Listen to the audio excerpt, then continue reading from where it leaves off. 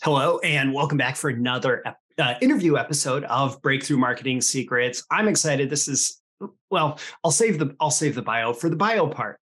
I have Mike Young on the line, and he is a lawyer who has specialized in working with copywriters, including direct response businesses and online businesses. And Mike, welcome. And I want to just start with this question: what would you say is the biggest legal risk that every copywriter, novice or pro, needs to watch out for when it comes to just the copywriting process and getting it out the door? You're right. One of the biggest risks that I see, and it's very common, is the misuse of swipe files. And what I mean by that is somebody takes a swipe file and uses it on behalf of a client or on behalf of their own products and services they're selling and writing copy for, and they misuse it. And the next thing you know, they're getting a claim against them for intellectual property theft. Many copywriters don't understand that just because you have access to somebody else's copy that's great, that converts, you can't borrow that, repurpose it for your own. You know, the worst examples you see of that is somebody that takes a letter from one of the greats like a Gary Halbert, a Ben Savenga, John Carlton, a Garfinkel, and the ones that out there that's always at the very top of the list that everybody's always seen, and said, "Okay, I'm going to find and replace my product and put it in there and throw it online and sell." Those are that's awful. But there's a lot more nuance to that too. Even if you find a paragraph that you like of that type of thing, people misunderstand what the concept of fair use is. But intellectual property theft is the biggest thing. And I understand people was like, well, I found it online. There was a big site that said swipefile.com or swipefile.org or swipefile.co.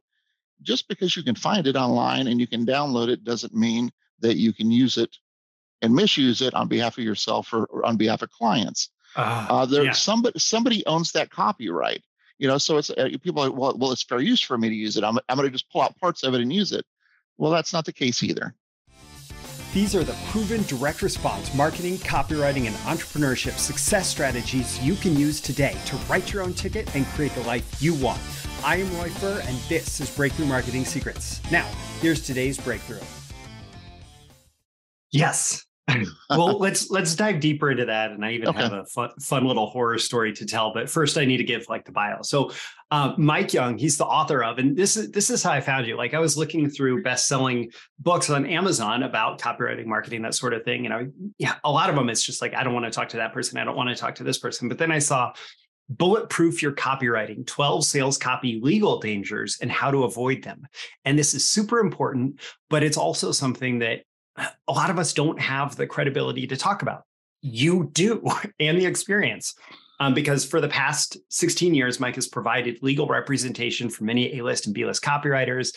And in addition to the legal side of things, he also understands direct response copywriting, writes copy for his own businesses that he owns and co-owns. He's also an active angel investor in seed and pre-seed startups and is deeply involved in issues unique to the online and direct response business world, including important issues like copyright and compliance. And I look forward to diving into all that stuff with you. So kind of a horror story in that regard. I was working as a copy chief for one of my clients, and we did this thing where it's Spec Challenge. You're probably familiar with it, where we're asking people to write a little bit of sample copy to give us a sense of how they're going to write going forward. And this guy submitted this copy, and I was reading it, and it was for an investment product. And I was like, there are some really great chunks of copy in here, right? Really, really powerful chunks of copy, but it didn't make sense together. And it felt like it was talking about an investment market that was not the current investment market. And it was like, how does this person write such good copy that's also so off in these different ways? And so I started Googling sentences out of it. And I'm like, there's some Clayton Makepeace, there's some Gary Bencivenga, there's some all of these very successful financial promotions. And I was like, oh. So then I actually go to him and I'm like, dude, you can't do this, right? And he went off on a rant on me, and he's like, this is how all the great copywriters write. And then he ended up calling the client's customer service department and doing this big, basically the guy got blacklisted from working with financial publishers as a result of this. Wow. It really doesn't work. And the better a marketer the client is, or in the more competitive marketplace, the more likely you are to end up in trouble. So I'm going to kind of combine the next two questions because we've kind of gotten into this already. So, what are kind of the biggest mistakes copywriters make when using swipe files? If you want to add to anything from the intro, but then like how can we use swipe files legally, ethically, without getting into trouble? Well, we already discussed it as far as being able to use, the words of it. I mean, one of the things about the copyright is it's the ways an idea is expressed. So, for example, a book is written in a certain way.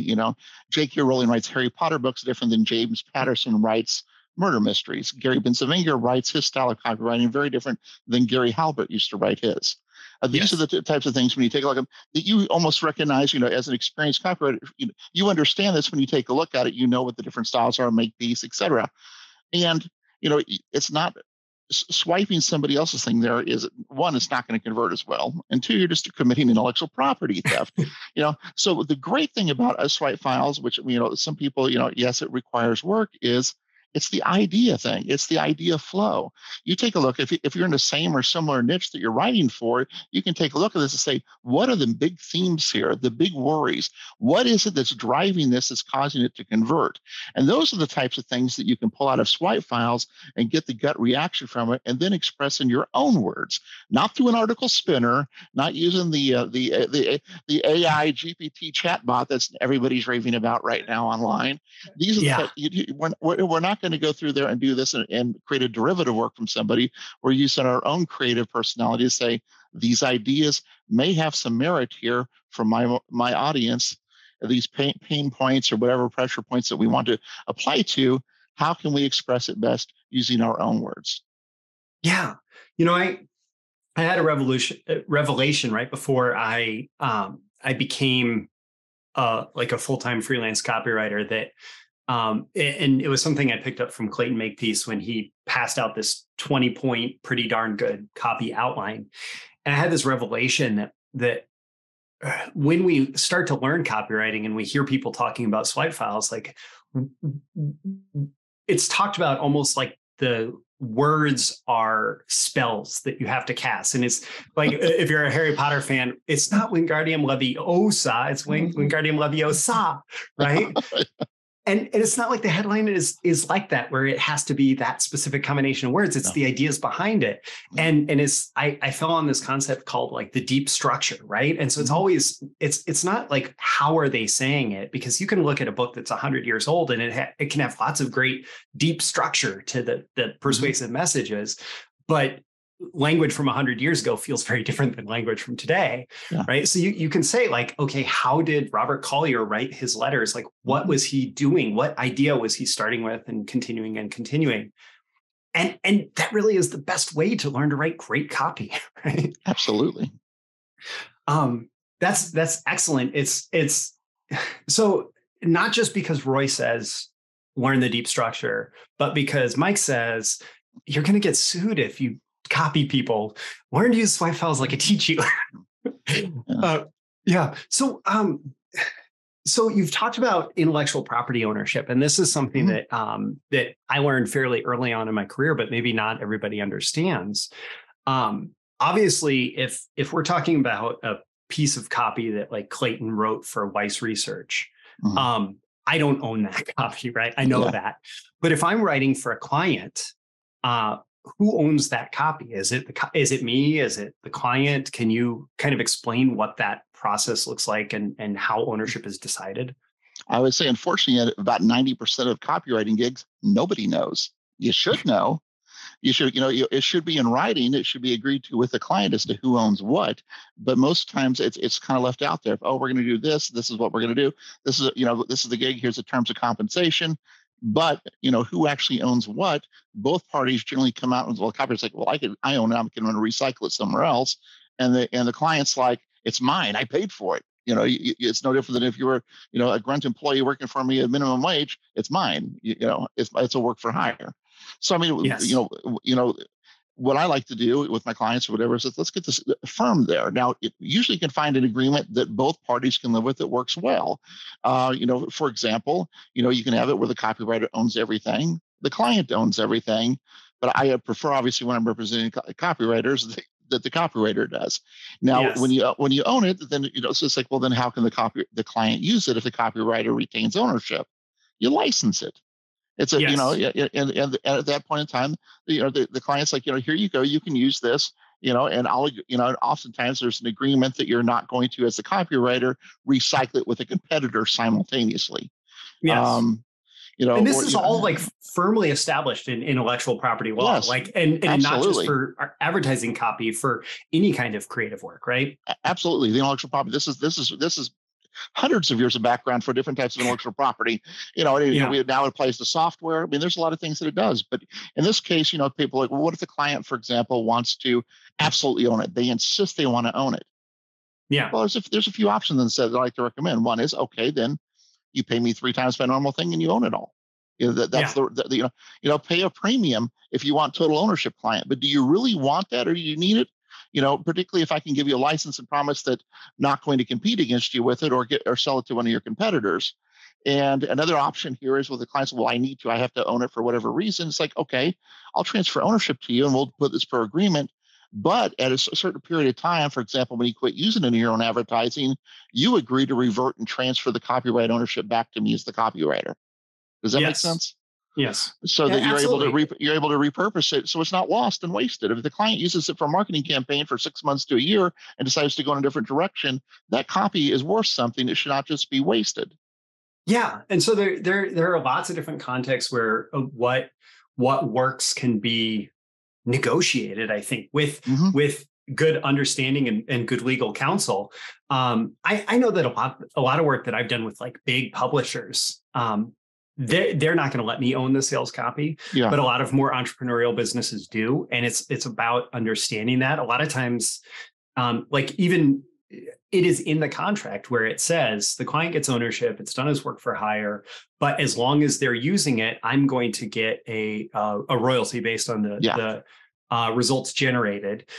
In other contexts, like for example, if you were to do, let's say, lead generation for dentists, because there's dentists everywhere, they need leads, or like a patient reactivation campaign or something, it does not make sense to give each dentist ownership of the copy.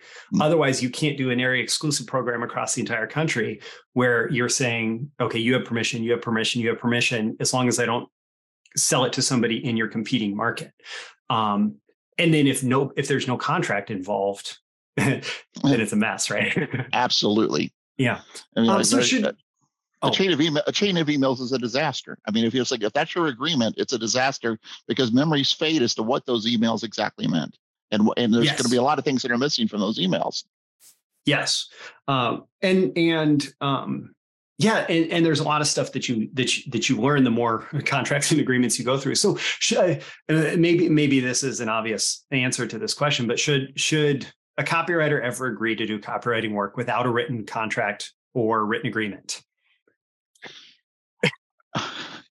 I would say almost never. And the only part that I've seen exceptions for that too is the person who's just working on the small Fiverr type things, just to get at the beginning. If there's so minimal amount involved, like, for $100, I'll write your one email or whatever it is. Those type of things, it's a risk thing.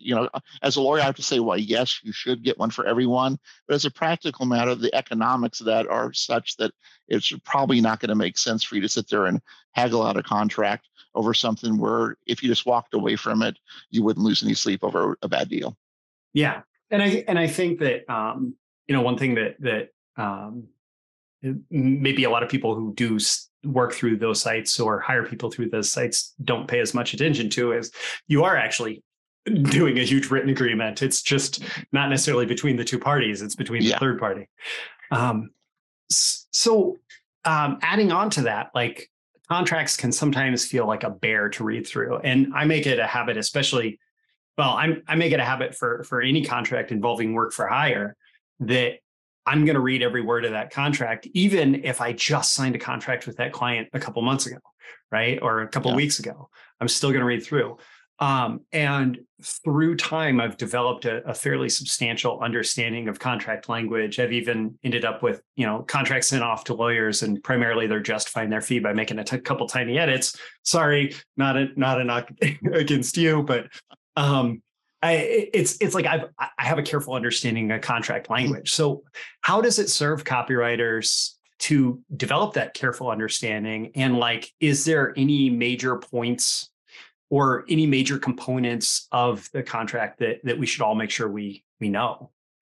Well, some of the biggies on that, first of all, not only is intellectual property ownership, which we've just been discussing and how that's addressed, but things that can inadvertently prevent you from competition. It's like, a lot of these contracts will have a boilerplate thing in there of saying you're doing nothing in this field for the next, 2, 3, 5 years. And it may have been intended, they pulled it out of a contract for something else to avoid a competition thing. But suddenly you're looking at, you signed an agreement as a copywriter. Let's say you did something in nutritional supplements focusing on the United States market. And suddenly you're doing, you sign off an agreement on this, and you didn't look down, and paragraph 27 says that for 3 years you're agreeing that you will not do any work whatsoever after you terminate this contract for 3 years in the nutritional supplement field in the United States. Yeah. It doesn't matter how much money you're getting paid, you just kneecapped yourself. Yeah, absolutely. So definitely anything that says non-compete or competitive work clause or anything like that you have to be very careful. And by the way, like I can tell copywriters this, most of these clauses are negotiable. Now, you may not get exactly what you want, but most of them are negotiable. And I found, at least with most good marketers, something like the non-compete, they'll say, oh, sorry, that was in there from something else, right? Like they'll just delete it. Yeah. Indemnification is another one. You really don't want to be on the hook for indemnifying them in case something goes wrong, because chances are they're going to try to pass the buck to you for something they screwed up on in their marketing campaign. So, you don't want an indemnification thing. And they're saying you're agreeing to indemnify, defend, and pay their attorney's fees if they get sued because something screwed up during the campaign. Yeah, that's it. Now, what about the other way? Because in some cases, especially some of the big publishers they'll have things like, if as long as the work is not found to be in violation of, let's say, the copyright clause in the contract, the client agrees to indemnify and hold harmless the copywriter for work and performance of this. Is that something that a copywriter should push for, to have where the client indemnifies them? I would argue so, to the extent that they actually can, and particularly if it's a larger one. If it's a smaller, if you got a small, for example, internet marketer that's done fairly well for themselves, but they're earning, say, for example, they're earning $500,000 to $1 million a year. Chances are they're not going to have the assets as they're ramping up. Even if they've paid you decently for a copy, they're not going to have the assets to indemnify or defend you for anything if it goes horribly wrong. I mean, you can put it in there, but good luck. You're better off having business liability insurance to cover you in case there's a claim instead. Okay. And so business liability insurance is something that is worth looking at for. Yes. Okay. Now, a dispute resolution would be another one I would insist upon how it's being done and where it's being done. Choice of law between the United States generally is fairly common. California isn't that much different than New York or Texas, or that you first just for the type of law that's covering it. But let's say, for example, you're in Lincoln, Nebraska, and you're working for a client in New York City. Do you want to have all disputes handled in courts in Brooklyn? Yeah. No. That becomes expensive very quickly. Even if you're right, you're wrong, because it's going to put your travel budget and everything else. Travel budget and everything else. So I always like to encourage people to have dispute resolution things such as online mediation, arbitration, those type of things, and try to and ideally put in such a place that you're not going to incur significant expense if you have to go through dispute. So it's interesting. I mean, you mentioned online mediation, and probably in the last, since early 2020, there's probably been a lot more of that showing up in contracts than prior. I know that a lot of contracts are, for some of these bigger companies, it's essentially the same copywriter contract as it was in 95, right? Yeah.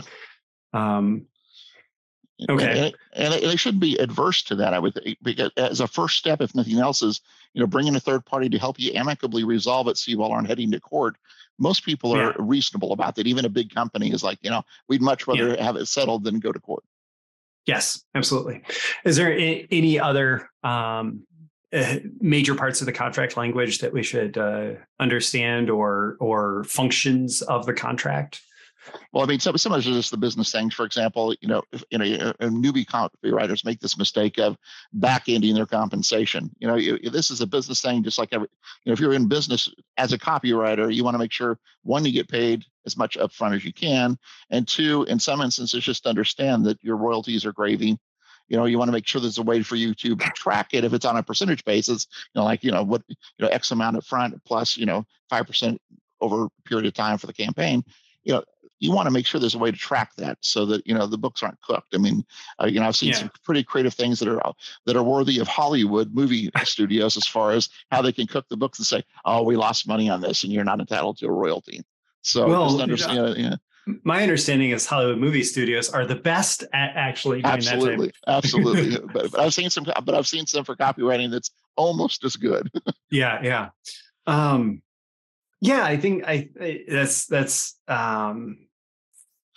I always want to make sure at least that there's some kind of audit clause in the contract that I have permission to edit. And the other thing, I mean, for all of these in terms of copywriter client work, working with clients that you certainly have reason to trust, well, certainly do not have reason to distrust, and hopefully have reason to trust, goes a long way towards helping you out, even in deciding what the contract is going to say in the negotiation process. Mm-hmm. Because weasels will find a way to weasel. Yes. If there's red flags there on the front end, there's going to be, don't be surprised on the back end if something happens that you really don't like. Yeah. Okay, so let's move. Unless there's additional contract items that are okay. How else can you get yourself in trouble through copywriting? There are so many ways, but making claims is the biggest one. I mean, making the wrong type of claims, or how you make the claims, I should say. The biggest areas, of course, are consumer markets. I mean, if it's B2C and you're writing for it, you can assume that you have, in the United States alone, you have the Federal Trade Commission. If it's health related, probably the FDA. If it's securities related or whatever, you may have the SEC involved. Then you also have your state attorney general's consumer protections. And there's 51 attorney generals out there, the 50 states plus the DC has they all have their consumer protection bureaus that want to go after you as well. So B2C is at much higher risk, particularly if you're dealing with health and monetary claims. Weight loss, yes. Make money online, my product or service will help you do one of those things. These are the big things that you have an issue with, and some people are like, well, we'll just put atypical results disclaimers in there. That doesn't work, at least since 2009, as far as the FTC is concerned. You may find, a small state that an attorney general might agree to it or mitigate the damages they're coming after you for by saying, well, at least you put atypical results disclaimers on there saying, we made these claims, but these are atypical results, so you shouldn't rely upon them. Well, that doesn't cover it. You can't give in the big print and then take away in the fine print. And that's a big issue. I guess part of it, which many copywriters still don't understand, is the how they take a look at this when there's claims made. For example, let's say you sell a nutritional supplement to bottles of weight loss pills, and 10,000 customers. 3 of them provide glowing reviews and said, and based on those glowing reviews, you can point to them and say, these people lost like 65 pounds. And it's documented, it's credible. I mean, there's no doubt this is what happened if these people took these pills. The FTC and many state attorney generals will assume the other 9,997 either got no results or gained weight after taking those pills. So you can't, make the claim based upon the 3 and say, because there's an assumption out there that everybody else got no results or negative results. So it's like, how do you deal with that when you're writing copy? Well, ideally you got scientific studies you can rely upon, but, let's be practical. And many times your client is not going to be able to pay for that, nor do they have the time to if they want to get to market. So if you can, that's great. And you can even hijack some, for your product if you want to from other things. Let's say, for example, scientists from Harvard found that if you walked 30 minutes a day, that it decreased your risk of a heart attack by X%. Yes. You can hijack that and bring it in as a statistic to support something that you're selling as a walking device. Yes. Yeah. You can't say that Harvard says your walking device, causes this to happen, but you let the prospective customer make the jump, the logical leap there. Yeah, I mean that whole piling on the proof and credibility and using scientific stuff, you have to be very careful with it. But the more that you can back up every claim that you make with if there's some related study, if there's some related proof, if there's some related, not even necessarily talking about your product, but some related statement. Yes. And we'll talk about that in a minute. But if the Harvard Business Journal says that copywriting is the absolute best work at home opportunity, then if we're talking about copywriting, we can say Harvard Business Journal's favorite work at home opportunity, right? Yes. And there's credibility there. And case studies, I really enjoy, recommending with clients and whatever when they're writing stuff. Case studies, if you can get them to it. But the key part to this when you're doing that and explaining, for example, we were talking about the people that lost the 65 pounds or whatever. Yes. Put in all the key facts that were there. For example, let's say they did take the pills. They also worked out 2 hours a day in the gym.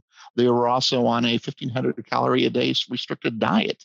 These are the types of things. And they happen to be 22 years old with a great metabolism versus being 65 and not so great metabolism. These are all the key facts that somebody should want to know before they can make an informed purchase based upon it. And so, my thing is, if it's a case study, it's a complete case study. And you don't just say in there, make that claim of you'll lose 65 pounds, but you let the customer or prospective customer make the mental leap saying, here's where they were, and here's what it took for them to get there. Yeah. So if that seems to be a big thing, that it is one thing to tell the complete and accurate story of a single person. It is another thing completely to say, because that person got XYZ result, you will get XYZ result. Exactly. Okay. Excellent. And stories and case studies are excellent copy devices. You just have to use them in ways that are not going to get you in hot water. So I mentioned Harvard Business Review, and I wanted to be a little bit careful making my own claims about what you can do with things like that, or if a celebrity talks about, if I don't know. But let's say tomorrow, I don't want to choose a politician. Let's say tomorrow Elon Musk says that everybody who's serious about a work from home career should become a copywriter, right? What do I need to know about, and how do I need to be careful when talking about celebrities and public figures in copy? Is there any major rules or principles? Yeah. First of all, if you haven't compensated them, you need to, in order to use their name or whatever, you need to make it clear that they're not endorsing your product. I mean, you saw whatever, Oprah endorses such and such berries for, magical shakes. Oprah did not do that. Whether she liked the shakes or not, she's not endorsing somebody's product, and if she is, she's going to get paid for it. And at that point in time, you're disclosing she's a compensated endorser. So it's very clear that that's the case. When so basically you don't lie about them endorsing something if they're not as for a specific product. Elon Musk says this is saying, copyright is a great work from home opportunity is one thing, but if he did not say, I've endorsed your copywriting 101 mastery program and sign up for $10,000 program to go through it for 6 weeks. There's a big difference between stating the abstract versus the concrete endorsement of your product. And I know I'll add one little thing. I know that in some compliance heavy industries and companies that have dealt with having to manage compliance issues a lot, this practice that's sometimes called trading on a name is completely banned. Like they won't let you in the first 500, basically above the fold copy, first 500 words of copy, they won't let you actually use public figures, and certainly not celebrities in the copy. They want you to find a different way to talk about it. Now, this isn't copy, but it is from advertising to give you an idea as to what can happen. And from a horrible example, you see basketball great Michael Jordan. Yes. Chicago grocery store chain decided to run ads and put his likeness with a basketball in it in their ads without paying Michael Jordan as if he was a compensated endorsement of their grocery store chain. Michael Jordan sued him for $10 million. and won the case. And the reason they won the case was Michael does not entertain any potential business ventures for less than $10 million at the time the case was done. Now, he donated the money to charity once he got it, but that just gives you an idea if you don't use a celebrity's name endorsing your product or service without their permission. Yeah. So be very careful there. Is there, I've understood it that there's kind of a distinction between somebody who's like a celebrity, or you could include like business leaders there, and somebody who's more of a politician or public figure. Or is this just a misperception in my mind that is somehow different if somebody becomes like a politician and talking about them? Well, politicians, there's a lot of things as far as with regards to defamation stuff. There's a higher standard for suits for that. But as far as stealing your likeness and misappropriating, casting it, for example, in a false light and using it particularly for monetary gain, there's some issues there, whether you're a public figure or not. And I will give you an example on this one. A lady posed for an attractive woman, posed for a stock photography session. Nothing risque whatsoever. These were just things, for business professional and whatnot.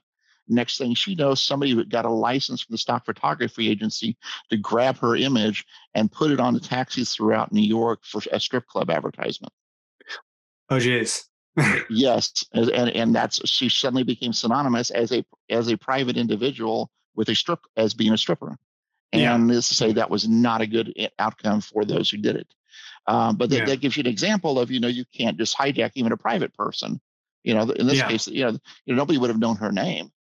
Yeah. So basically, don't say that any organization, entity, or person endorses your stuff or your methods or whatever without that actually being true. And if there's a paid endorsement involved, making sure you paid them and making sure that you disclosed that. And it's not the only payment. I mean, it could be a relationship. Let's say, for example, you have, your brother-in-law happens to be David Garfinkel. Yeah. And David Garfinkel comes over and endorses your product. Yeah. It needs to be disclosed, that material connection between you. Okay. I mean, otherwise there's an omission of a key fact there that may influence why David endorsed your product. Yeah, that makes sense. So there's this practice, and it comes up a lot in the direct response world of telling like a fictionalized story in copy, often including some kind of pseudonym. So let's say I find a story of somebody like some weight loss story or some story that related to weight loss on Reddit, just somebody posting on a public forum. So I decide I'm going to retell this story and I'm going to not use their name. How much of this falls under advertising license? How much of this is legal, illegal? What can we do about it, or how can we do this in a way where we're not exposing ourselves?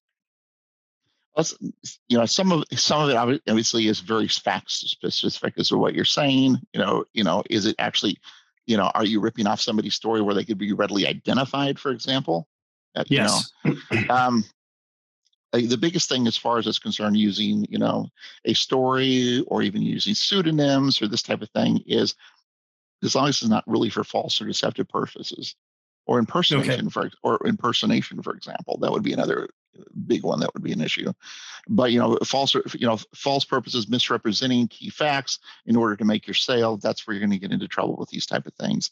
A good story, say, let's call this person Sue. You can put these type of things like that in there and talk all about Sue and her life or whatever. And the reader generally understands that to protect anonymity and the rest of it, you're not going to be disclosing the person's name. But the minute you go off the reservation and start lying about the person and the facts that you're on here in order to make the sale, that's where you start getting into the false and deceptive issues. Yeah.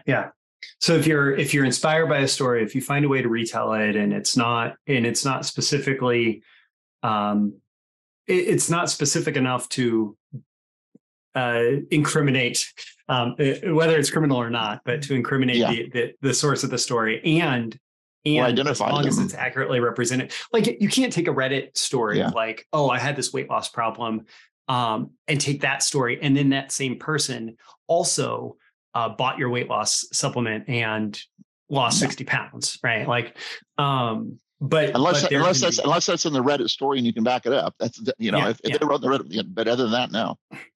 Okay.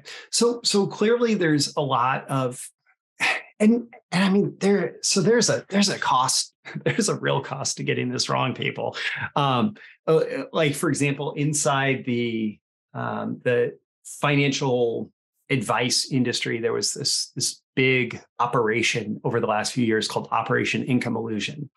And a lot of people got in a lot of trouble with various federal agencies, because they were not listening to the type of advice that Mike Young gives, right? Like, Yeah. So it's worth working with compliance and legal, and I've done it. I mean, as soon as I got into financial copywriting, it's like compliance just becomes part of the process, right? So how can copywriters and lawyers or compliance departments best work together? And this is something that you've done for plenty of clients. How can they best work together to ensure like the best results of the marketing without getting in that kind of legal trouble? What I like to do, for example, when I do a compliance review, is to say, look, here are the good, the bad, and the ugly. Here's the things you're doing right, and do more of it. As a copywriter, we like this. Mark it down, but frame it, whatever. Use this as often as possible. Other things, it's like, well, it's kind of like it's a risk, Yeah. but and it needs to be a informed risk. But here it is here, and you made to make a business judgment risk. Whoever it happens to be that makes the final call on this as to whether to go forward or not. Understand here are the pros and cons, and how you do it. And then the last category is the ugly, and that's the don't do this, please don't do this. Never, never, ever, ever, ever do this. And I will give you an example on that. I had a client in a particular industry that I was saying that too, don't do this. And lo and behold, the FTC just came after a competitor and took the competitor down for making the claims that they should not have been making their copy. And I think the judgment was for $53 million against them. They have to refund all of their customers. They don't have the money to repay their customers, and they're going to confiscate $3 million on the upfront. And they find out there's any more assets, they may take those as well.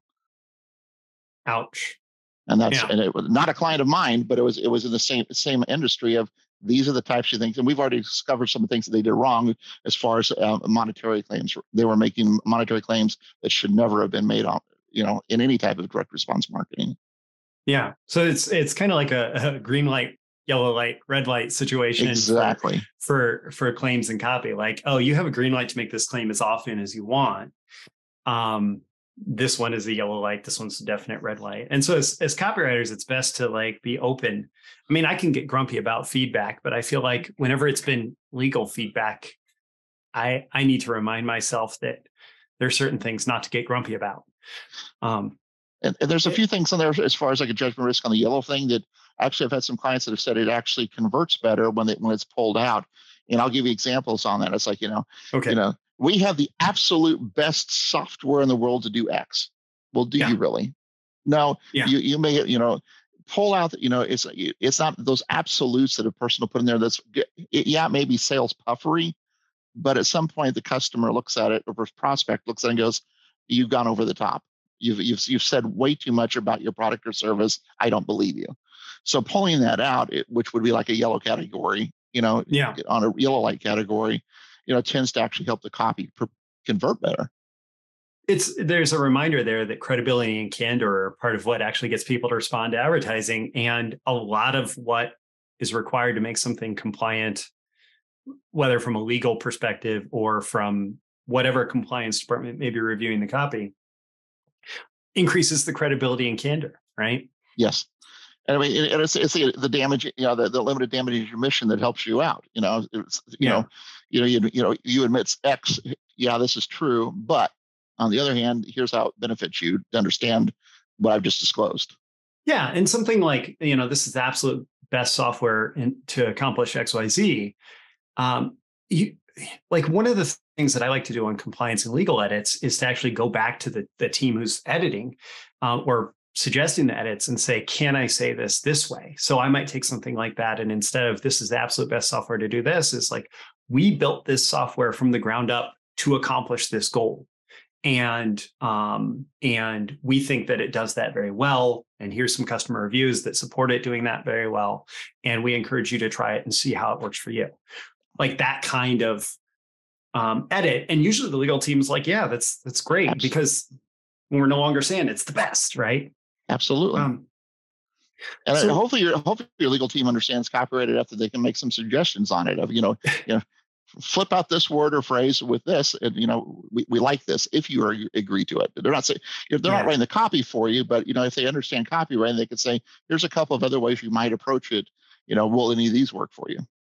Yeah, absolutely. And I think someone like you who has some experience doing copywriting for your own business, you probably provide clients a strong advantage in that regard versus, for example, at some of the bigger companies, you get a compliance department and there's somebody at the top who has the legal expertise to define policies, but then you get somebody who's like a paralegal who's given a list of policies and they're very like by the book and they just say, nope, can't do that. And then there can be some frustration there. So it pays to, to work with good people. Yeah. Okay. Well, let's see here. I think what makes the most sense at this point is just to make sure that people go deeper into your work and figure out where they can learn more. So we talked a little bit about the Bulletproof Your Copywriting book previously, and it's available on Amazon. It's quick to download, quick to read. You call it the Quick Legal Guide series. So saying quick a few times. 12 sales copy legal dangers and how to avoid them. I'll make sure to include a link to that. But you do more with not just copywriters, but with especially online entrepreneurs.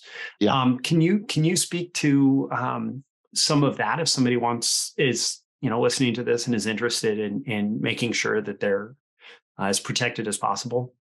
Yeah, I first started representing online clients back in 1994, believe it or not, back in the Stone Ages.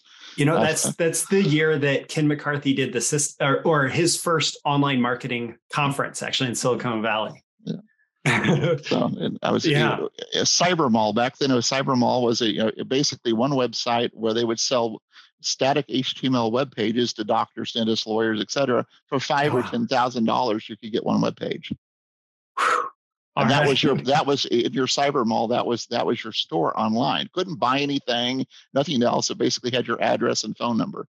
Oh, man. So I started. That was my first experience of that. But since then, obviously, things have gone, a lot more than that. We did do website compliance, helping people buy and sell websites, that type of thing, related to SaaS and whatnot, as far as doing membership agreements and subscriptions and a lot of things of that nature have come along with it. And copywriting is what I got involved with part of it, because an essential part of buying and selling online, obviously, is direct response marketing. Yes, absolutely. So they can learn more about those services, including like you also have a copywriter protection package. Can you explain what that is? I was a little curious about that. Yeah, we have several different ones of those. For protections, if you go on the website, you can take a look at them. NDAs, as far as being able to use that. Some prospects use as part of their marketing. They get one that already the copywriter favors the copywriter to begin with, and you present it to them as part of the pitch. It's like, I'm going to keep your information confidential, and it looks much more professional than, hey, let's just go discuss things. It actually it shifts the burden automatically to, I'm a professional and I want to discuss with you your project, and let's talk about it, and I'm willing to sign this NDA. Yes. And then of course, copywriting agreements as far as, with regards to doing it from a freelance basis, whether you're doing it through an entity or as an individual, doing it as an independent contractor. Not the employment agreements, and that either whether a single project for somebody or on an ongoing basis, multiple projects. Yes. So certainly they can learn more about those services through your website. I'll include the link to the copywriter protection packages as well as just to your main website. Yeah. But number one, kind of no matter who you are, if you're a copywriter or an entrepreneur who's writing copy or in charge of the copy that's going out the door, the 12 legal dangers and how to avoid them in the Bulletproof Your Copywriting book are absolutely key. They're in there for a reason, right? Yes, absolutely. Well, Mike, I really appreciate you coming on here for this interview, for this episode. So thank you very much for sharing your expertise with us. Well, thank you, Roy. I appreciate it. It's been a pleasure. And if there's any follow-up questions anybody have, feel free to email me at mike@mikeandlaw.com. Excellent. Thank you so much. And to all the listeners and viewers who've listened and viewed this episode, I appreciate you as well. Thank you for sticking with it. And I strongly encourage you to gain a strong understanding and to reach out for help when necessary of the legal compliance issues with copywriting, because it is critically important and you don't want to end up in hot water when you don't have to. And so check out Mike's additional resources there. Thank you. And I will catch you again in the next episode. See you soon. Thank you once again for tuning in to this daily episode of Breakthrough Marketing Secrets. Remember, check out the links with this episode for even more value. Now make sure you like, comment, share, subscribe, and engage in every way you can to keep this show going and growing and delivering daily value to you. I'll catch you soon for your next big breakthrough.